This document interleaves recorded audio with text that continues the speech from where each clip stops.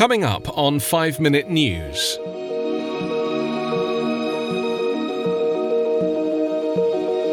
Boris Johnson hides from reporters in a refrigerator.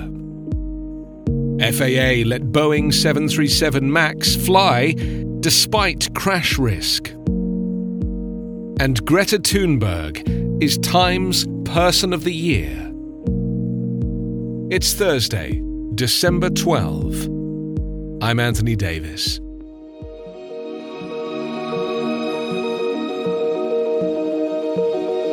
Boris Johnson was once again accused of dodging scrutiny as the election campaign reached its climax yesterday when his 500-mile dash round Britain to drum up votes was overshadowed by claims he had avoided a TV interview by retreating into a refrigerator.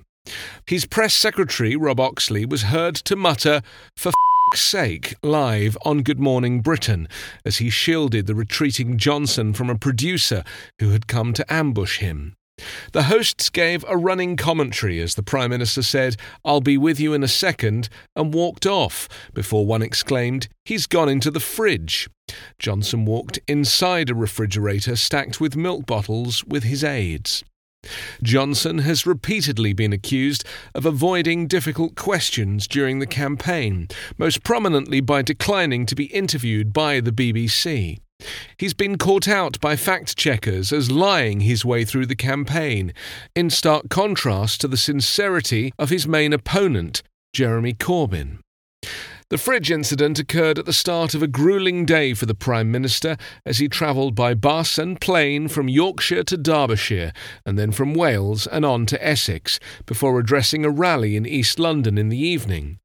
Tory aides have closely controlled the Prime Minister's appearances since a chaotic day on Monday when Johnson pocketed a journalist's phone during a TV interview rather than look at a picture of a 4-year-old boy asleep on the floor at a Leeds hospital.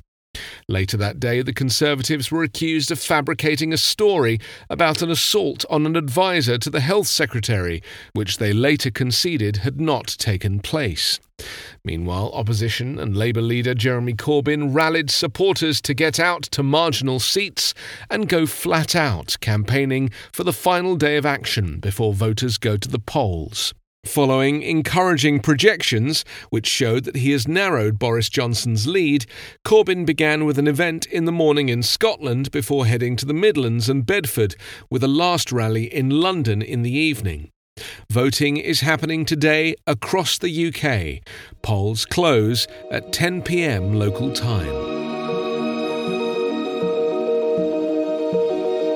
US regulators allowed Boeing's 737 MAX to keep flying even after their own analysis found the plane could have averaged one fatal crash about every 2 or 3 years without intervention. According to a report dated after the Lion Air crash in October 2018, killing 189 people, the Federal Aviation Administration concluded the plane could become involved in more fatal crashes without design changes. A second 737 MAX, operated by Ethiopian, crashed in March 2019, with the loss of 157 lives. Aviation authorities around the world grounded the MAX shortly after the second crash. The FAA analysis, dated 3rd of December 2018, was released yesterday during a House committee hearing into the US's top aviation oversight of the aircraft certification. The review predicted 15 fatal crashes were possible if no changes were made to flight control software, which has been implicated in both crashes over the course of the plane's lifetime. FAA officials had major concerns about the MAX's MCAS stall prevention software, but they decided to certify the plane anyway in anticipation of Boeing fixing the software. The committee heard from Edward Pearson, a former senior manager at Boeing's 737 factory in Renton, Washington. In his testimony, Pearson said he had grown gravely concerned that Boeing was prioritizing production speed over quality and safety. The factory, he said, was in chaos as Boeing struggled to keep up with orders.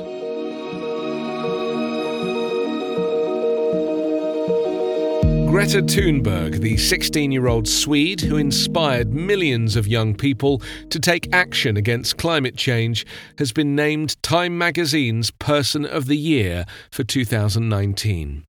Thunberg launched a grassroots campaign aged 15 by skipping school every Friday to demonstrate outside the Swedish parliament, pushing for her government to meet its ambitious goals to curb carbon emissions.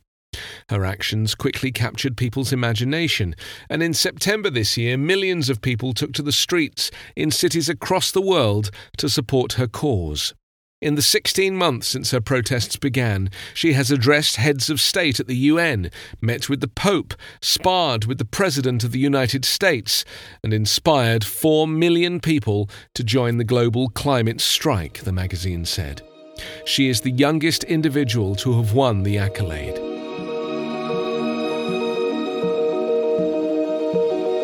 You can subscribe to 5 Minute News with your favourite podcast app. Ask your smart speaker or enable 5 Minute News as your Amazon Alexa flash briefing skill.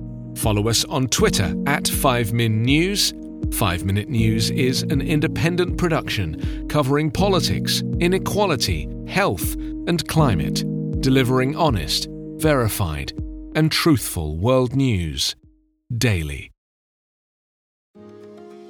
My name is Cindy Burnett, and each week I interview at least 2 traditionally published authors on my podcast, Thoughts from a Page. We talk spoiler-free about their books, so you can listen whether you have read the book or not.